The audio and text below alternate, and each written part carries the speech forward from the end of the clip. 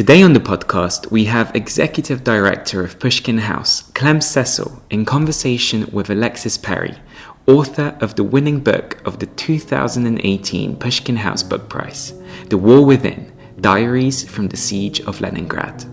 From the heart of Bloomsbury, London, welcome to the Pushkin House podcast.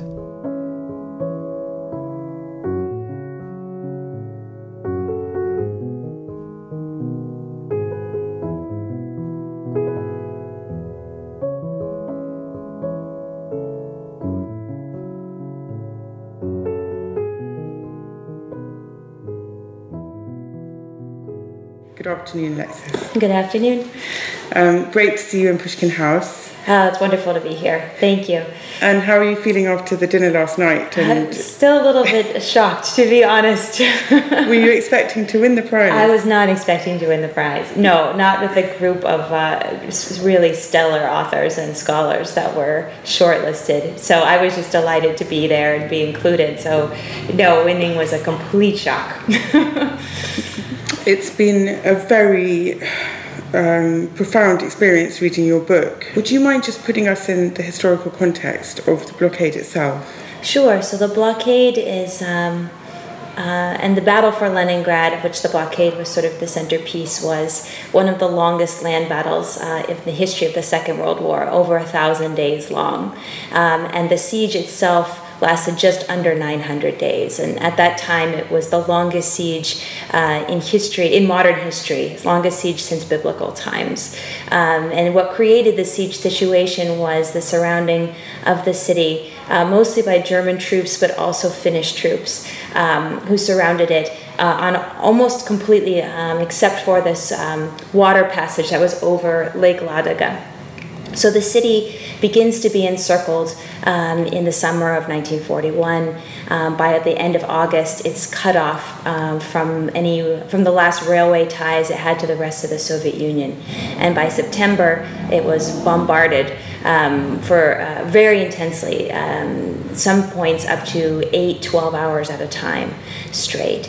And the two methods really that were used by the encircling troops were intense bombardment and shelling, and then starvation as a way to force the city into surrender. And very famously, the city never surrendered.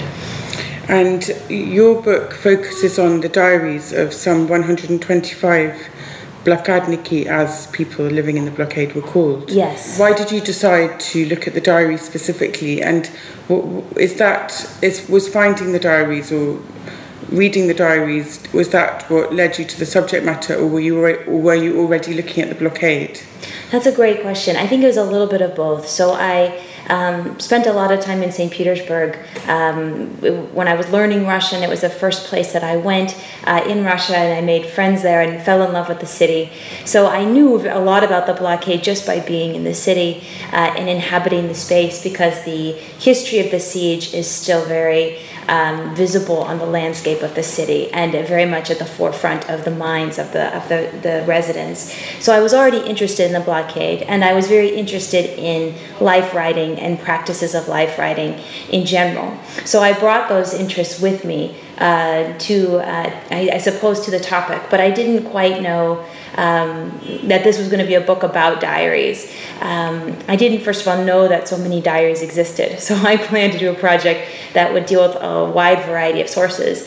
And then it wasn't until I discovered that there was not only quite a corpus of diaries, but that there was a deliberate effort to recruit Leningraders to keep diaries on the part of the party organization, but then also other historical organizations in the city, that I decided that there was something special about this genre. It was singled out for a reason, and it was something I wanted to focus on.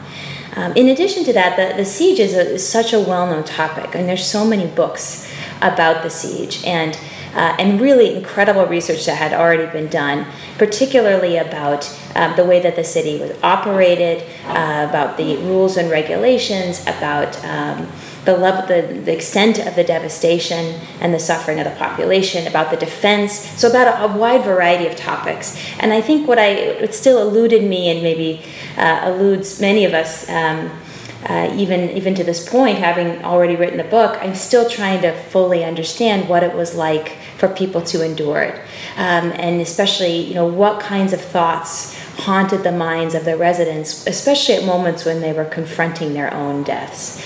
And that was, I think, one of the driving questions behind this project. So I chose the diary as well because I felt like it didn't give me full access to that, answering that question, because one never really knows what people are thinking, but to see what people wrote down was kind of a proxy to get there. It gave me at least one way to approach that issue. And so I think there was a combination of those factors that led me to this project. The way you explore certain issues that come up help us understand the humanity in a way that a straight history book, I don't think, does. And that is incredibly powerful. I think one thing that really just floored me while doing this work, and I'm still overcome by, is that a group of people who were fighting against the most inhumane conditions almost imaginable, in that moment, what we see expressed is sort of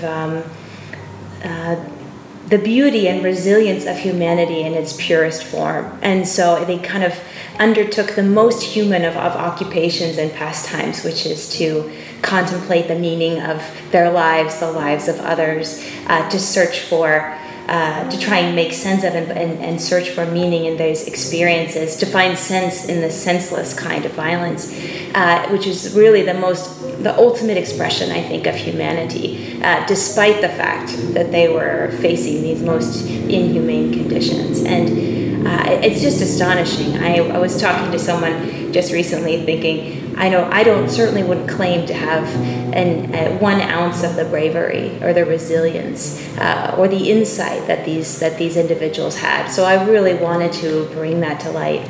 Well, I must say it seems to me very brave to have lived with this material for a long time, because I can imagine it. Well, I mean, it's reading the book is deeply moving and sort of I found, it shook me up. But writing it, I imagine, all the more so you wrote it over a long time. So yes. So thank you for that, because we can all benefit from reading this book. We had, last year, as you know, was the 100th anniversary of the revolution, and here we had a pavilion on Bloomsbury Square that was made by an architect whose grandfather was in the blockade. He's called Alexander Brodsky. His grandfather was in the blockade, and he wrote a diary. And after the blockade ended, of course, the authorities then clamped down on diary writing. And so even though there'd been a phase of encouraging it, he was actually sent to the Gulag for writing this diary. And then he lived at the 101st kilometre outside Moscow, and that's why we had this pavilion, which was called 101st kilometre, and it was dedicated to poets of that period. So it's interesting that this issue is coming up again, kind of within our work at Pushkin House. Yes. As if these voices are becoming heard again. It's kind of like time to hear the voices. And it's part of the personal histories of some Russians working today, like this architect, Alexander Brodsky. I don't know if you want to talk about why it was that the authorities clamped down on the diaries afterwards. Well, it's a complicated issue because it's part of a larger political shift that takes place, and it has fallen under the term of the Leningradskaya Delo, the Leningrad affair. And there had multiple causes. Some of things were Leningrad was directly involved. Some of the issues Leningrad was not. And there are scholars who are working on this complex period and explore it from all of its different angles, including its multiple causes. So some of the causes include a sort of power shift among members of the Central Committee, for example, patronage networks, the rise of Andrei Zhdanov, who was the party boss of Leningrad during the siege, and his rivalries with other high-ranking Bolsheviks in the Central Committee. So those are some of the causes, but one of the major effects of this was the claim after the war that or the concern after the war that Leningrad shouldn't derive a special sense of victimization or special sense of authority by virtue of their suffering during the war. And not just Leningrad, that cities, ethnic groups, populations that had suffered inordinately during the Second World War shouldn't use that as any as a basis from which to assert their own causes or to challenge the authorities. And there was a great deal of concern in general about instability in Soviet society after the war, because the population had been so uprooted, because large segments of it had lived under German occupation, or they had lived outside of the reach of the Kremlin, as in the case of Leningrad. So it's a much bigger issue than these diaries. But of course, the diaries get caught up in this. And one of the ways that these political concerns assert themselves is to try to put parameters on the narratives that are being told about the war, including a more narrow model of heroism, I would say. And so not only do they stop the campaign to collect diaries, but other initiatives, commemorative initiatives, including the museum to commemorate the blockade, that is also closed, and books that had been published using some of the diary materials, but mostly others, but had been published towards the end of the war, 1944, 1945. Many of those volumes are also taken off the shelves and removed from circulation. So we can see in a variety of ways that the range of what was permissible to say starts to narrow. And so the diaries are really a victim of that, of those circumstances. They don't get rid of them, they keep them, but they stop processing them, and then the idea of using them as a basis for official histories of the siege disappears. And what happened to a lot of the people who you've been looking at? What happened to them after? So unfortunately, I don't know in a lot of cases. I don't even know from these texts how many people survived. In some cases, I know if they survived or not, and certainly when there are diaries I got to know through their descendants, through their families, I know their stories. But I don't know in every case. But for the most part, the diaries that I know of, whose stories I know didn't suffer for the diaries that they wrote. Those who tried to get their diaries published had to work within certain parameters, and that included editing their diaries. I would add in that point that I compared in many cases, published versions of diaries with their unpublished versions. And what I noticed was that mostly people just took things out. So they didn't add or invent, they just removed for the most part. And that also has transformed their experiences and their stories from something that's multifaceted, very complicated, emotionally, psychologically conflicted often, to something that was much more streamlined and placed the emphasis in certain areas. So I don't know of cases where these diarists were penalized or they suffered because of what they wrote. But certainly those who did want their stories to be heard had to make certain compromises. And I would also finally add that some of the diaries that were not part of this party collection were given over in the post-Soviet period, so kept within the family and then donated after the collapse of the Soviet Union. And that's very true for the collections that are held by museums. So that story is a little bit different. How did people cope when the siege was lifted?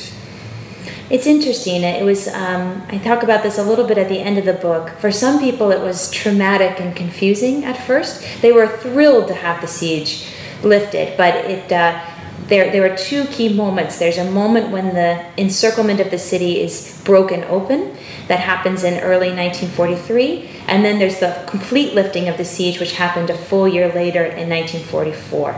And when the first break happens, many Leningraders welcome this as essentially the end of the siege. And they get that message very strongly from friends and neighbors and even the local media.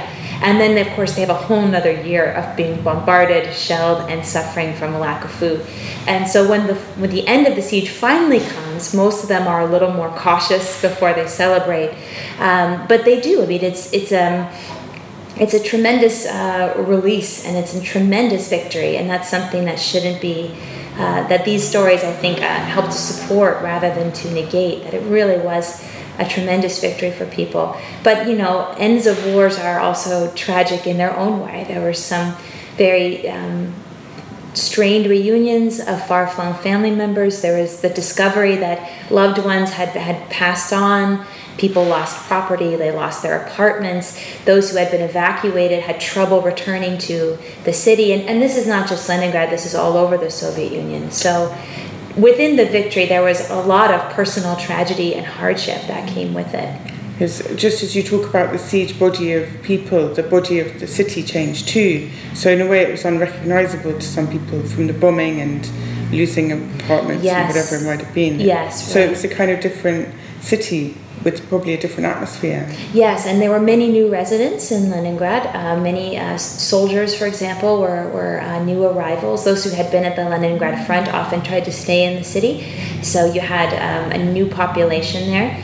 And it was, this is not my own research, this is the research of people like Steve Maddox, but there was a lot of debate about how to rebuild Leningrad, and should it be rebuilt as a new Soviet city, or should it be rebuilt to resemble the old Petersburg Leningrad?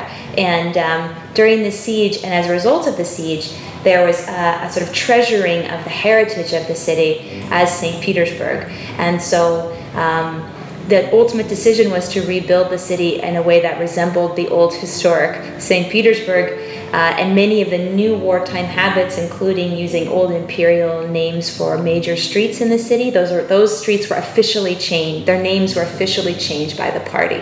So, and that was in response to what people were already doing in practice. So there is a way that with the Leningrad victory, you also have a revival of St. Petersburg in a way, and the two melding together, the Leningrad legacy and the St. Petersburg legacy. It's very interesting. And finally, are there any diaries that have stuck with you, particularly any voices? Absolutely. I think of their stories a lot, and I can be sort of haunted by them. I think that the children's diaries are really so powerful, and they're the simplest in terms of text, but sometimes they're the most poignant, and so I think of those the most often, and I think of someone who I devote a great deal of time up to in the book. I think of Elena Mukhina, who was this extraordinary 16-year-old, 17-year-old who undertook these massive literary projects in her diary. And at the time when she was really just utterly despaired, when she had been orphaned, she lost her mother, she lost her grandmotherly figure, she was trying to evacuate unsuccessfully, she had no one, and how does she choose to respond? She responds by writing this novel in her diary. So for me, that's unforgettable, and it's just an incredibly inspirational model of how people handle such a crisis. Again, they're physically, emotionally, psychologically being degraded, and they respond in the most beautiful, most humanistic kind of way. And so Mukhina maybe is the one I think of the most. No, it's an incredibly hopeful story. That's the amazing thing, even though the book goes to very dark places because these people went to very dark places. It is a story of the triumph of the human spirit. I think, that's my hope. My hope is that people who read it will take away from it that these diaries the ultimate testament to human resilience. Well, thank you so much for talking to us today. Thank you. It's really such an honor. And congratulations yet again. We look forward to seeing more of your writing. Oh, thank you. Thank you very much. Best of luck with everything. You've been listening to the Pushkin House podcast. If you haven't yet, go to Apple Podcasts and subscribe, rate, and review this podcast. The War Within by Alexis Perry, including all other shortlisted books, are available to purchase from the Pushkin House bookshop. Thank you, and until next time on the Pushkin House podcast.